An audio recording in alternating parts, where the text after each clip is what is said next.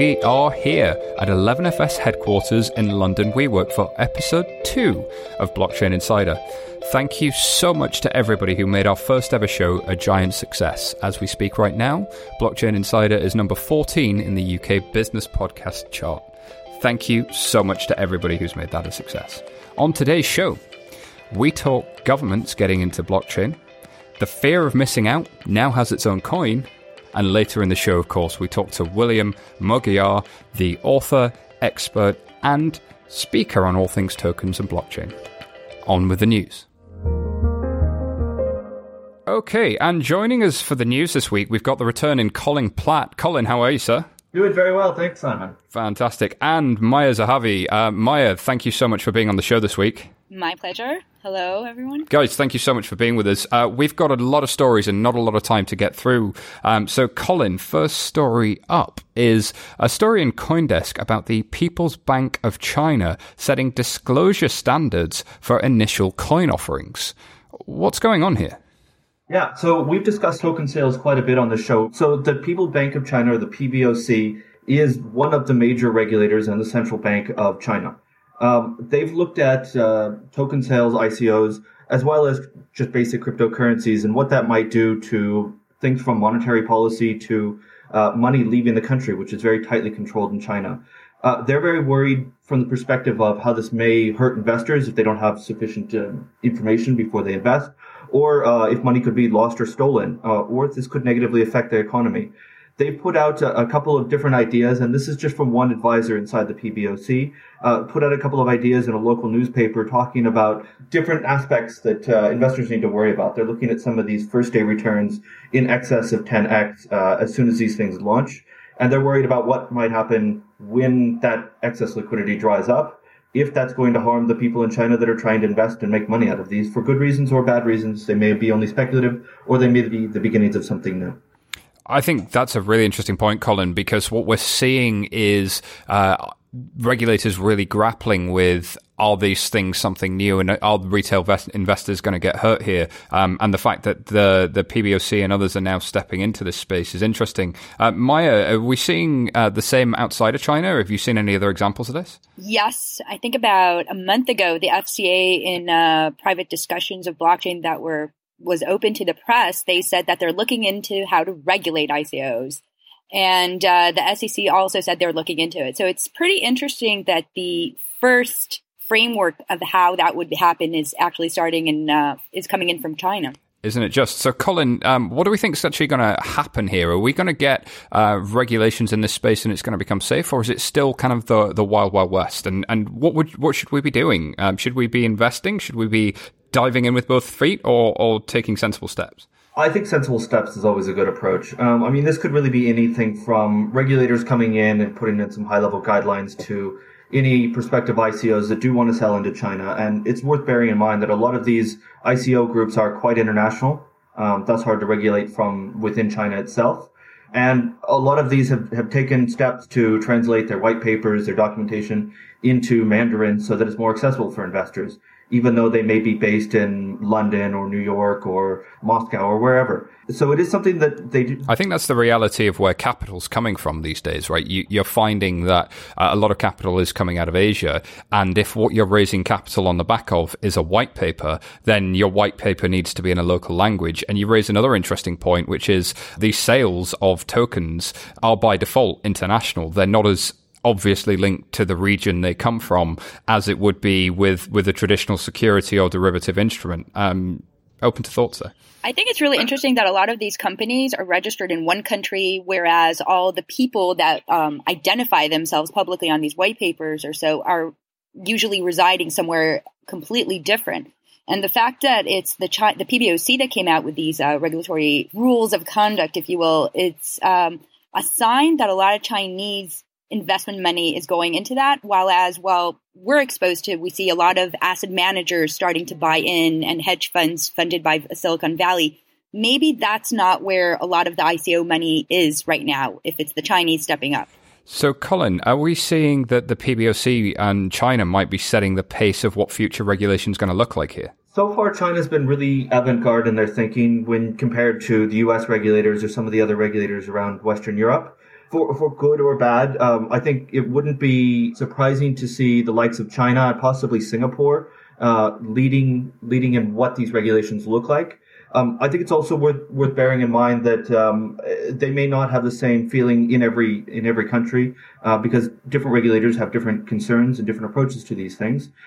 The other thing I'll just throw in there is the PBC is not the only relevant regulator. SAFE, the state agency for foreign exchange in China, is very important in this as well because it is their responsibility to make sure that there's not too much money sloshing in or out of the country at any point. So definitely one to watch. I've got to move us on, Colin, because there's another regulatory story here as these token sales come at us thick and fast.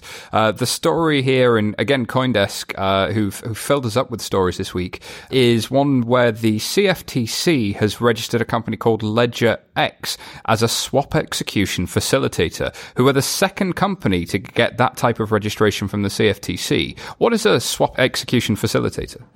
Yeah, so we know these in the business colloquially as SEFs, SEFs. What they are is very akin to an exchange like the New York Stock Exchange or the London Stock Exchange, specifically for swaps. And what those are is they are financial instruments that tend to be long dated, which means they could last for 10 to 20 years.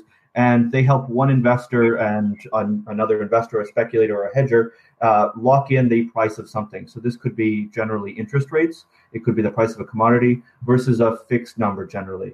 What this allows is for real big investors to come in a very regulated market and say, I want to trade the price of Bitcoin or Ethereum versus a payment potentially in dollars or in sterling or any other major fiat currency, and take that on as an investment inside of a very traditional portfolio. So these could be now opening doors to all kinds of new hedge funds. This could be opening up the doors to potentially anybody that wants to receive Bitcoin on an ongoing basis as a payment for goods and services.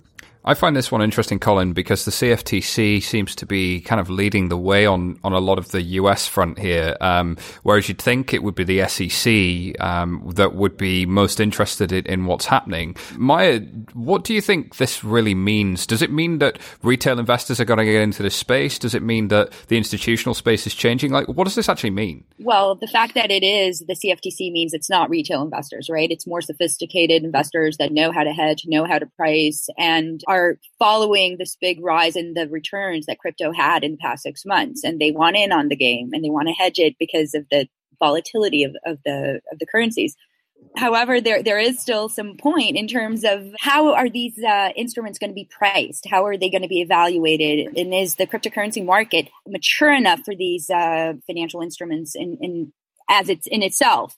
The other more interesting part, and you alluded to this, is the CFTC. I mean, they have been stepping up their game in the past 3 months. They have a new innovation lab. They're looking into blockchains, how to regulate it, how to play along with it. Located in New York, meeting a ton of blockchain and crypto startups, and trying to see how they can work with that and what they can authorize and what framework they are going to need.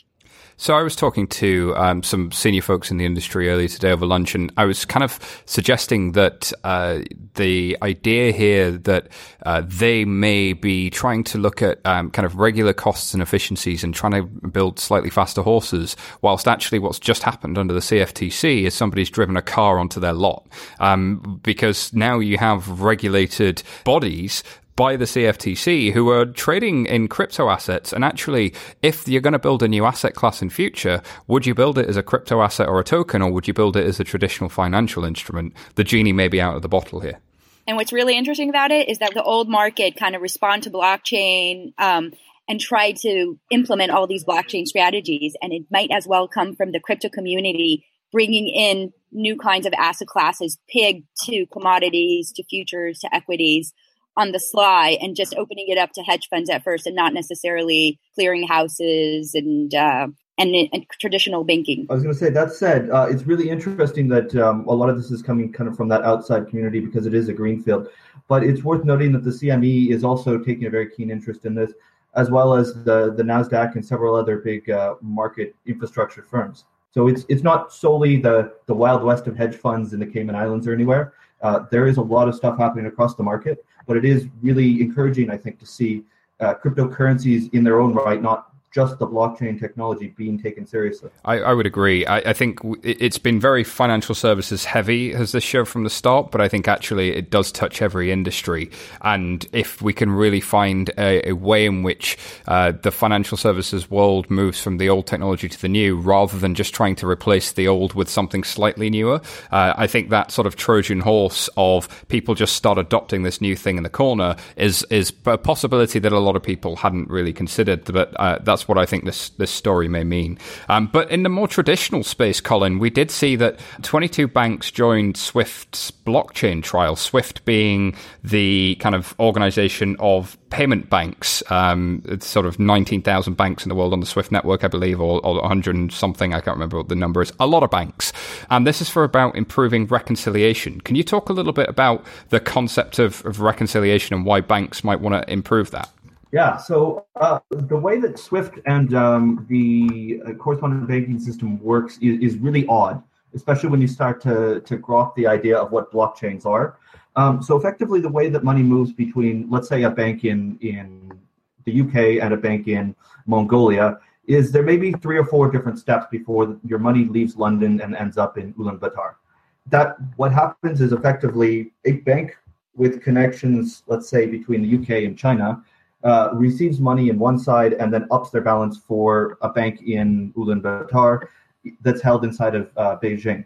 What they're looking at doing is not necessarily replacing that entire system, which in itself sounds very complicated, and it is.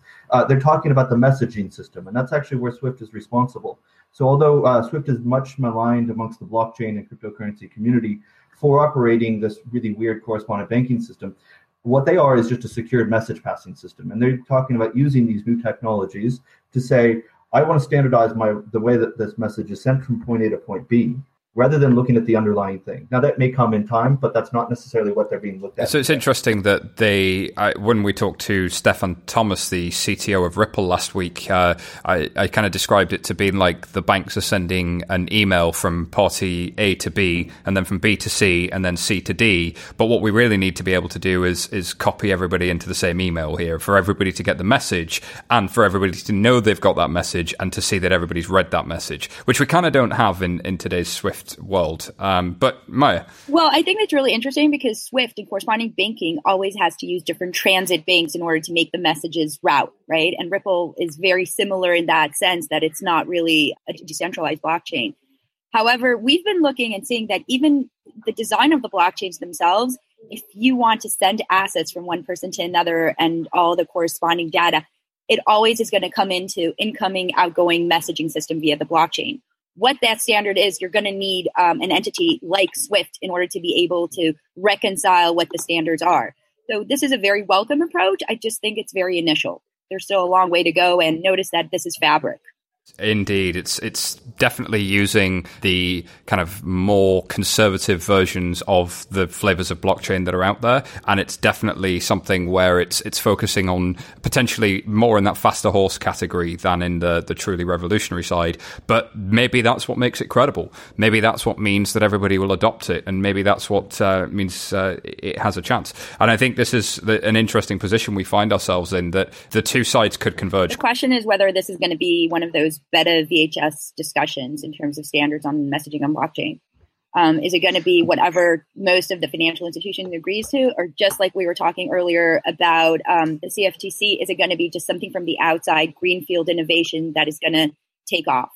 And that's the card where all the...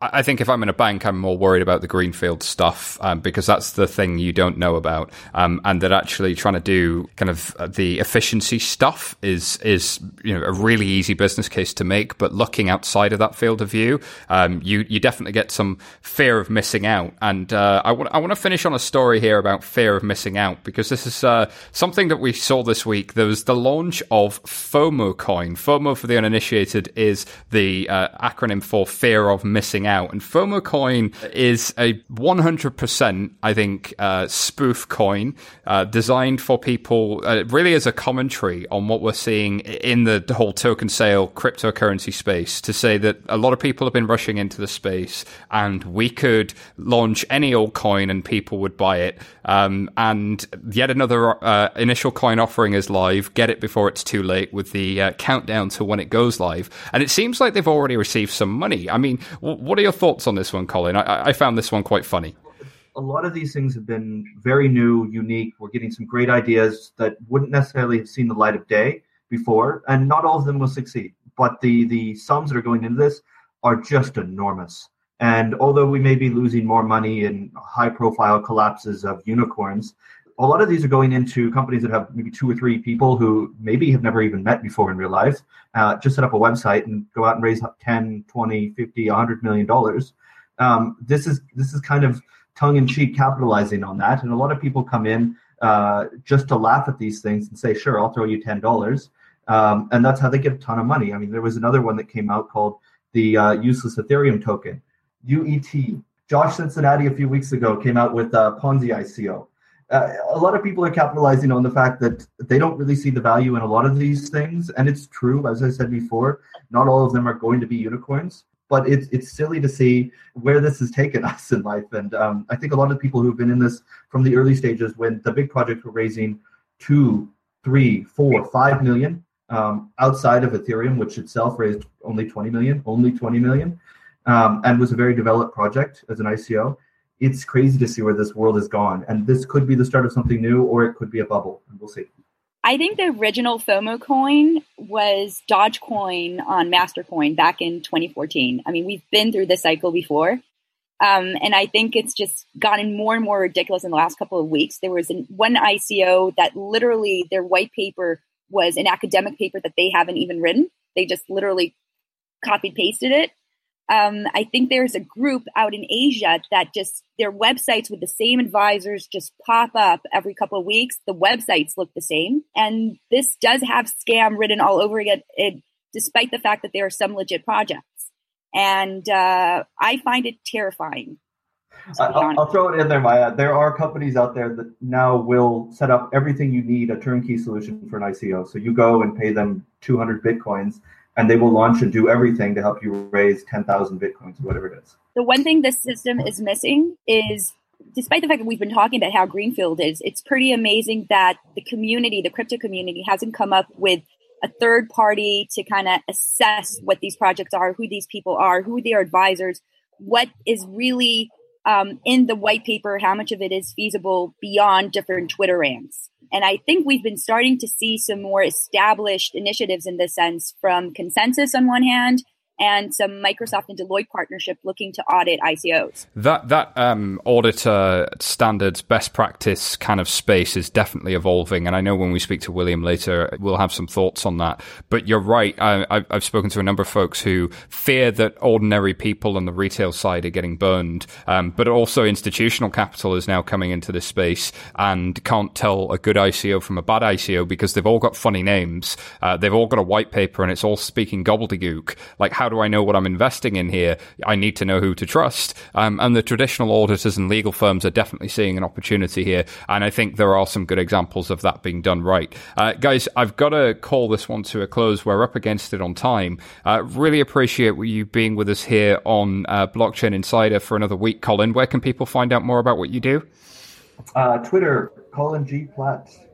Fantastic. And Maya, where can people find out more about you and what you do? QED-IT.com or Twitter @Mayazi. Fantastic. Thank you so much. Coming up, we are speaking to William Mougayar. So we are back, and I am joined by Mr. Token Sale, Mr. Blockchain, William Mougayar. How are you, sir? Hi, Simon. Good to be here. Great to have you on the show. You and I have been kind of involved in this space for quite some time, but for our listeners, tell us a little bit about who you are, what's your background, how you got into this whole space. Sure. So I've been in technology for the last 35 years and working both at big companies and starting my own. I was founder 3 times. And in terms of the blockchain, I had a taste of peer-to-peer technology in its first rendition. In 2000, 2001, as you recall, we had the first generation with file sharing. At the time, I was running a site called Pure Intelligence, and it was just all about music sharing mostly. And then we had to wait a good 8 to 9 years until the Bitcoin paper came along.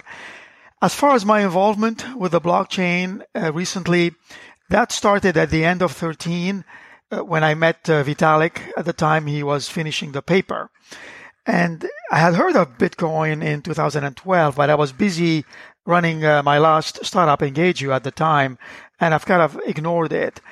During the internet years, I also wrote another book called Opening Digital Markets in 97. And the reason why I left Hewlett-Packard in 95 was specifically because I saw the internet as this big catalyst for re-engineering a lot of the businesses. And when I saw the blockchain in 2013, I realized that we have another internet on our hands here that was going to be very important in terms of what it's going to change business-wise. So I started to immerse myself into learning the technology. I got more excited, obviously, when I learned that there was something called blockchain behind Bitcoin. When I first heard about what was going on, I thought of it as a cryptocurrency. That wasn't too exciting on its own. But the technology behind it is really, as we all know today, and it's obvious, that is really the biggest story. I completely agree. We hear a lot of people talking about the third incarnation of the internet, Web 3.0 and these sorts of things. You know, Web 2.0 was Facebook and Amazon. Web 3.0 is really the next generation that comes kind of after that. So where do you think we're at in the evolution of blockchain, DLT? But given your experience in the internet kind of revolution, are we there yet? If I can be the kid in the back of the car briefly. Yeah, I mean, I've said, we were still early, and you could almost wind the clock back 20 years almost to the day. And some people will argue, yeah, plus or minus, but I think we're probably at 1997, more or less. Not a lot of big companies have jumped onto the blockchain bandwagon in a serious way. There's lots of experimentation at the enterprise levels, as you well know. Obviously, you've come from that background. But I'm talking about the big financial players. I'm waiting to hear big players like the NASDAQ and the New York Stock Exchange and others really jumping both feet into it. Right now, they have a toe in or a little bit of interest. But I'm waiting to hear those big exchanges, for example, allowing a cryptocurrency to be there as an asset. I mean, I want to see a recognition of the fact that the crypto asset is not this beast. It is something that is just another asset that is recognized, and I think that would be a turning moment as we see bigger players get into it.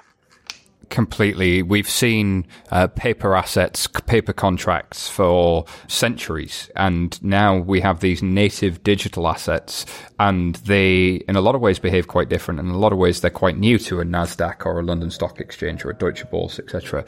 But they could be really, really exciting in a whole bunch of ways. So you use the term kind of crypto assets. We've talked about token sales a lot on the show.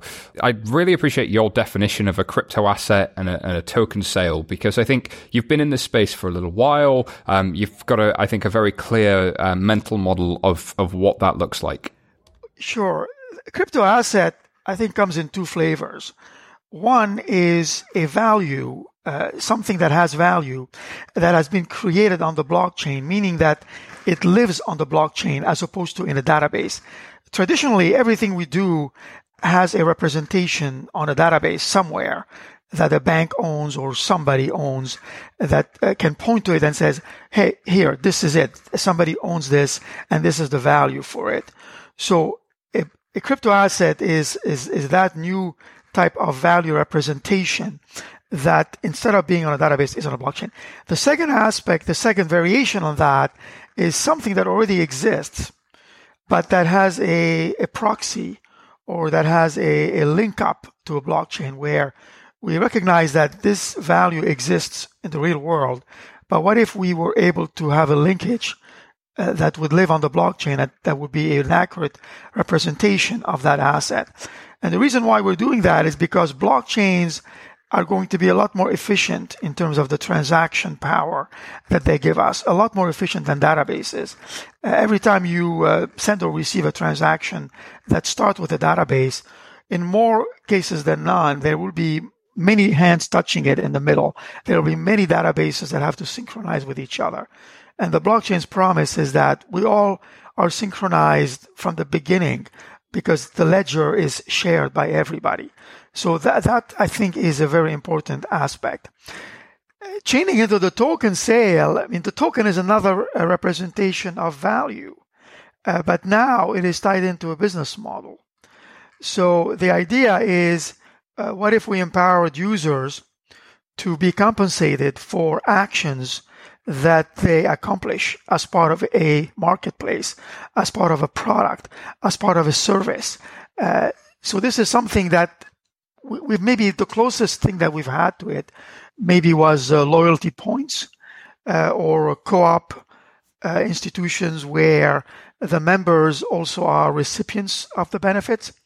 But now we are taking it to another level where we can imagine that the benefits that accrue from a network or from a marketplace can be now shared by all of the participants and not just by a central force that takes all of the profits and leaves the users with just them giving stuff but not getting it back.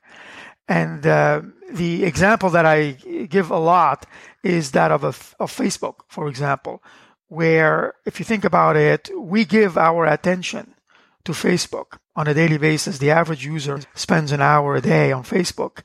We give them our attention. What do they give us back in return? That is monetary, nothing. They take our attention and they monetize it via advertising that they resell, and they make the bucks. But we are not making anything. And there are many, many jobs, many places that we are spending time or doing some kind of work. And Alvin Toffler was the first person that coined this term as the third job. We all have had third jobs in the past 10 years. The first job being one that you currently have where you get a paycheck for. The second job being taking care of yourself, of your family, of your house, doing the dishes, cleaning. And the third job is the job that others have given to us, whether it's online, mostly where you're booking a ticket or spending time on Facebook or writing content that others want you to do, but we haven't been paid for that job. And the blockchain with the model of the token can give us the opportunity now to get compensated in a more equitable way for that third job that we have been doing anyways. It's super interesting. So basically, it's almost like having, if we organized amongst ourselves to drive each other and we had an economic model for us to be able to drive for each other and have a mini taxi service, instead of there being Uber in the middle of it, it's just the software and the economics that are in the middle of it. And it's truly decentralized in the way that Bitcoin or BitTorrent and the file sharing used to be, but there's no middle person taking out the majority of the profit, so it's more equitable. I think that's an interesting concept, but the token sales space is extremely hot right now. It's getting a lot of press, it's getting a lot of attention. You've been on CNBC and all over the news. There's also a lot of people worrying about it not being done right. Are the regulators going to come in? Is there a way to do token sales right? Are people doing them wrong? And can there be such a model for selling these tokens and doing so in a way that protects users and everybody involved? Sure. So we're seeing the whole gamut of the ways of doing token sales. It would be a bit presumptuous for me to say this is right, this is wrong. I mean, there are excesses right now that have taken place. And like any technological revolution, there will be excesses before we realize what is normal, what is perceived to be a best practice and what is not. One area of an excess that I'm seeing is in raising too much money. So I'm still not able to grapple in my head, why does a company, a startup, need to raise so much money? I mean, everybody is running on the best case scenario. Everybody is running on the fact that everything is going to be great.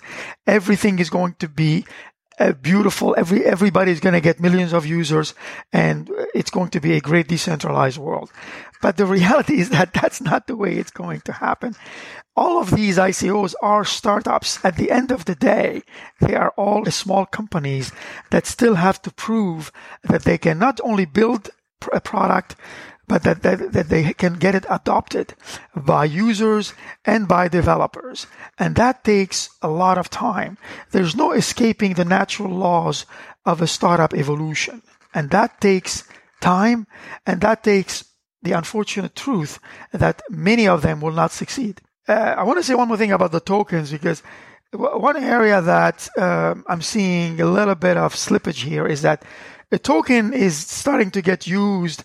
You know, when typically when a word becomes very popular, then it starts to lose its meaning. It starts to get used, abused, and misused.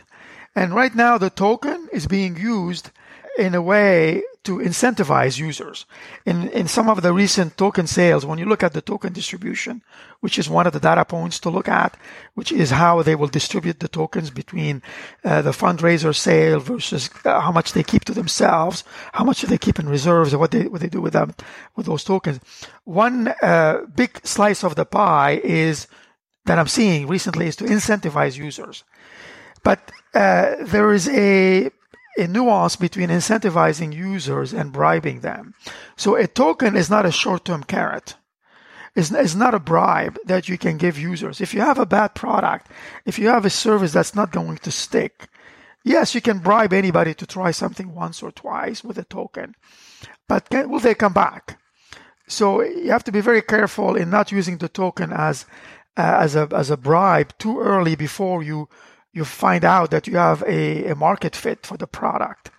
And that could be that's one of the risk factors. That's one of the blind spots that we can run into.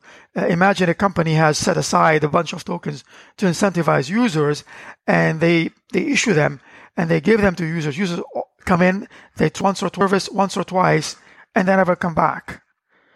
And that would be... That makes complete sense. That makes complete sense, William, that you could potentially see people buying these tokens purely for profit, which I think we see a lot of.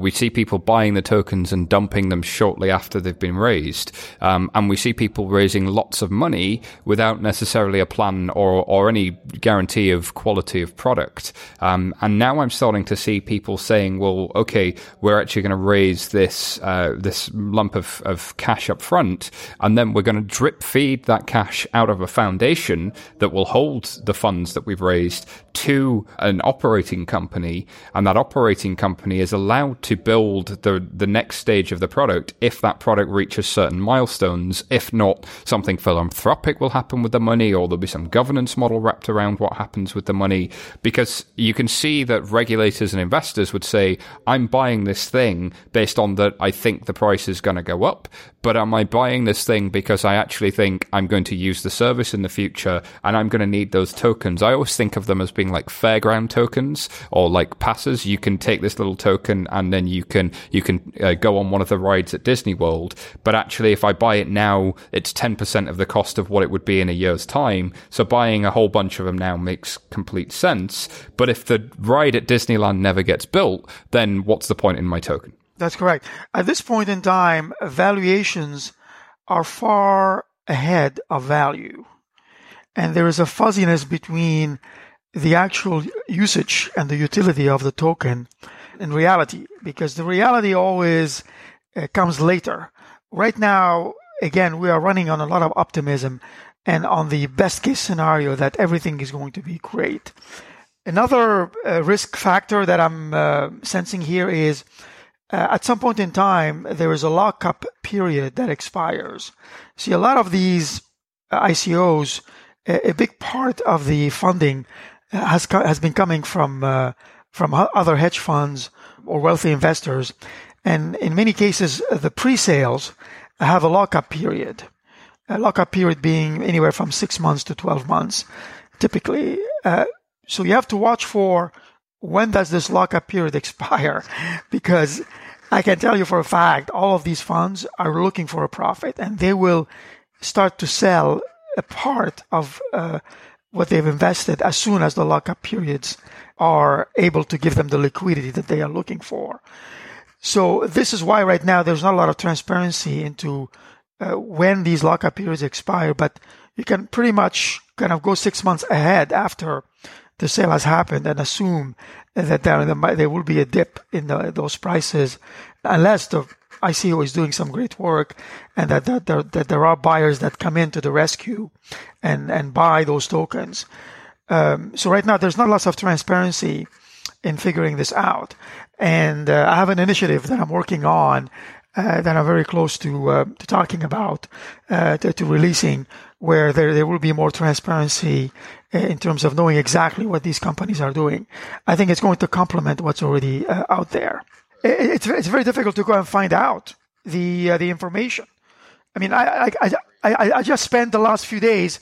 I knew that June, for example, I'll give you a data point that I'm going to blog about later today. I knew that June of 2017 was a turning point in terms of the total token sales. So I took it upon myself to find out I wanted to know how much was raised in June specifically. And it took me hours and hours. I just completed this last evening. And finally, I have that count. And nobody had done this in a very thorough manner. So the count for June is $566 million have been raised in ICOs by 34 companies. So I said earlier on, at one point in time, we're going to have one a day. So we are now at the point where we have more than one a day. So before it was like one every week, one a month before that. So at this point in time, the headlines are still there for when an ICO happens. But pretty soon, we're going to have 2 a day and 3 a day and 5 a day. And it won't be the headline anymore. And I think we're heading to that point. I think that's exactly right, William. There's so much happening here. It's happening so fast. And it's very different to the traditional venture capital route, where you would get a small amount of money, and if you did okay, you'd get a little bit amount of money. I know you've been speaking to West Coast VCs quite a bit. And what do you think their take on this space is? Is this an alternative funding model by the geeks for the geeks? Is it something that they see as a threat to their model? Can it be a threat? Should it be a threat to their model? Today, the majority of the VCs, by virtue of their limited partnership agreements that they are bound to, cannot invest in ICOs, cannot invest in cryptocurrency directly. So they're all bound by these agreements they have with their limited partners who really fund them. And nowhere in there does it say anything about cryptocurrency. Now, some of the very progressive VCs, and you can count them on one hand, have been able to get around that by investing in other funds that invest in cryptocurrencies. So I'm seeing a number of new funds. Today, they start out as hedge funds, and some of them are calling themselves crypto asset funds. I'm seeing a lot of them, and we're talking dozens, probably under 100 over the next year, will just be focused on cryptocurrency. So right now, the VCs are not in the forefront of this investment. They have been caught a little bit behind it, and they are trying to wonder what to do with it. And how to get involved. Now, another way to get involved is to invest in a company in the pre-ICO stage, where the company goes and raises a token later on, and the token becomes an asset for that company. So if I'm an owner of a company, then by virtue of that fact, I'm a recipient and a beneficiary of their asset appreciation when that happens. So it's kind of an indirect way of seeing your money appreciate in that way. And we're seeing that happen not just with blockchain companies. We're seeing, and we're going to see more of that, happen with companies that did not have anything to do with blockchain, like the case of Kik, K-I-K, which is a messenger that teenagers use, and they have more than 200 million users. And they have nothing to do with blockchain, but they recently announced that they are creating a token called KIN, K-I-N, which will be the token that their users will use to lubricate their usages inside of their marketplace. And I predict we're going to see more and more traditional companies buying into the token model. I think we will too, and I think it's pretty interesting that as you say, it's not just financial services that are in this token space. It's not just people going after that. It's people building real services. I look at services like Steemit by the guys behind EOS and BitShares, where individual contributors are kind of creating news stories, almost like on Huffington Post. People can write their own stories, but they get directly compensated with micropayments from a currency called Steam dollars, and that currency is printed and minted every day, and there's a market buying and selling those things to create liquidity kind of in that space. There's some really interesting business models once you start diving into how the individual tokens work. But talk me through like the life cycle of a token sale. We see people talking about pre-sales. We talk about the traditional blockchains and ICOs. We talk about the challenges of it. What does the life cycle for a token sale look like if I'm going to do that? And kind of where should the landscape start to evolve, and who are the competing ones? Because we're seeing not everybody does the same type of token sale. Tezos would look different to EOS, that would look different to Ethereum. So talk me through the life cycle and talk me through some of the competing approaches that we're seeing. Sure. It still ranges in terms of ways to do it and best practices. We're not there yet in terms of standardization. There is an emergence of a new segment, and again, this is an upcoming blog post that I'm going to write, a new segment called ICO service providers. I think it was hinted upon in the news segment just a few minutes ago. And we are seeing the landscape emerge in terms of companies that can help you do an ICO. And in some cases, it's a turnkey process, and some others, they just do one aspect of it. But in a nutshell, there's a financial aspect, which is how do I get the money, how do I get the tokens to be generated, and how do I get that into my wallets or my number of wallets. And that is becoming a little bit more standardized. So there's not a whole lot there that is too much rocket science or too difficult.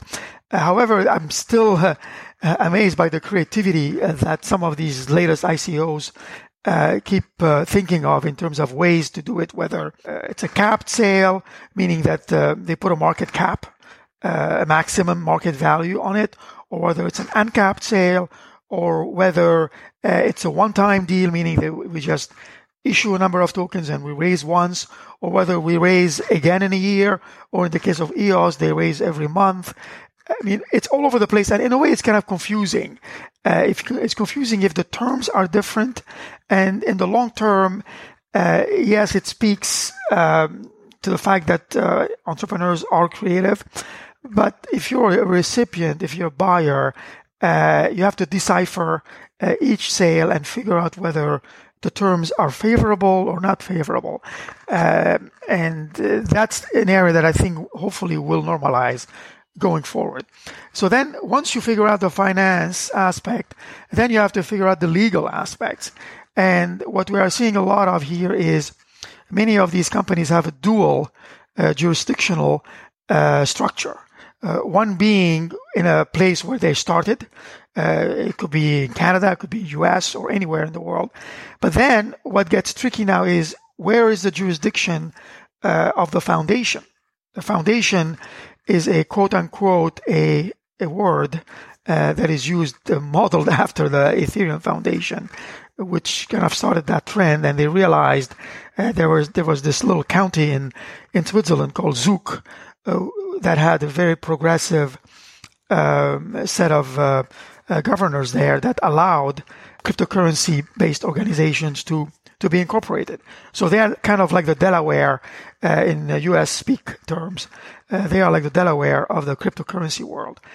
But they're not the only ones. I mean, Singapore has done a very good job as well recently to attract these ICOs in terms of where the crypto jurisdiction is going to be based. I mean, they need to be in places that are friendly to these jurisdictions. So once you figure out the legal aspects and the finance aspects, then you have to figure out the role of the token. And this is something that sometimes is overlooked, at least from a thoroughness perspective. And I've written at length at that. I call it tokenomics. And you have to really have a very clear view about the token usage and its value and its utility. And yeah, at the beginning, it's theory, and you have to prove it, and you have to iterate on it in the same way that startups iterate on their products. So now, the problem here is that you have to iterate on your product, and you have to iterate on the token usage. So that leads to the other aspect of a successful ICO, which is the product itself. And sometimes it starts with a white paper. It means that the product may or may not have been developed yet. And sometimes the white paper comes at the same time as an early product. But then that becomes very important. And sometimes it's an alpha product or a beta product because the company did not have the money to hire engineers. I've seen ICOs raise money with 2 people only. So then now you have to talk about creating a company. You have to talk about hiring people and how you will just get back to work and develop the product and put it in the hands of users. And that can take a year to 2 years. And that's the part that a lot of companies underestimate. I mean, Ethereum did not happen overnight. It's been in the works for a good 3 years. Yeah, Ethereum took a little while, and it's been successful, but it's also definitely seeing its scaling challenges, which we see with every VC-funded product, right? I mean, this is not a thing that's immune or something that you don't see in other sectors. But yeah, just because you've raised the money doesn't mean that the battle's won. But usually, raising the money is something you do after the product. So now there's a whole bunch of things you need to think about, as you point out there, about what jurisdiction is going to be best, what structure your company needs to be, I love the term tokenomics, the idea of that you've really got to think about the economics of how your token is going to incentivize users, build a market. That's something that people building products just haven't had to engage with before. And then lastly, of course, you're thinking about how do you make that product successful and gain adoption so that this amount of money that you've raised actually pays back investors and that you've not just kind of walked away having taken a load of money and not delivered anything. William, I think I got to ask you the final question because we're up against it on time. Surely we're in a bubble right now. Surely it's 1996 all over again, and we're going to see pets.com and we're going to see all kinds of bodies on the floor. Do you think we're in a bubble? Well, the thing with the bubble is that you won't know you're in it until it happens, and you're going to look in the rear view mirror and say, well, yeah, this just happened. The bubble is not going to give any warnings that, hey, now it's going to be something's going to happen next week. So it's going to happen either via an event of some sort or via a dwindling of the value of all of these cryptocurrencies. But this kind of follows the model of Carlota Perez, which she talks about the fact that all of the technological revolutions go through 2 phases, the installation phase and the deployment phase. And the installation phase is the early phase when the technology is just being installed and played with. And then the deployment is when everybody starts to adopt it. But in between, there is a crash that happens and there is a reset because we don't know necessarily what the boundaries are coming into it. We need to push all the limits that are possible in terms of what can we do with the blockchain, what can we do with tokens before we realize what we cannot do with it. In a way, the bubble will be a good thing that will happen whenever it bursts, because when it bursts, it's going to flush out the trifecta of bad things. The bad actors, the bad ideas, and the bad companies will all be flushed out and will be gone. And then we're going to understand and realize what we can do. And then I see a lot of prosperity after that. And if you'd ask me when, it's impossible. It's difficult to time it. But if I were to take a guess, I would say anytime between the next 8 months to 14 months, we could expect something to reset itself here. That's a super interesting prediction, guys. There's definitely going to be a storm before the calm comes back, and hopefully we saw exactly the same with the dot-com crash, and we saw a lot of productivity. But I often ask people, would you rather be involved in dot-com before 1996 and have kind of knowledge of what Amazon were doing, or would you want to wait until 2004, 2005 when it looked like a no-brainer? And I think there's always risk with being early, but there's a lot of excitement too. William, thank you so much for being with us on the second ever episode of Blockchain Insider. Where can people find out more about who you are and what you do? Sure. So I blog on a regular basis at startupmanagement.org/blog. And I tweet all the time at WMougayar. So it's W Mougayar on Twitter, or startupmanagement/blog for blogging. William, thank you so much for being with us on the show this week. What a fantastic interview. Thank you very, very much. And a big thank you to all of our guests today. Thank you very much to you as well for listening. If you like what you heard, please do subscribe to our podcast. Leave us a review on iTunes. Tell your friends, colleagues, and everyone you can get your hands on to listen to. We're going to have more Blockchain Insider shows coming at you soon. And check out 11fs.com if you want to know anything about the team who bring you Blockchain Insider every week. But for now, goodbye.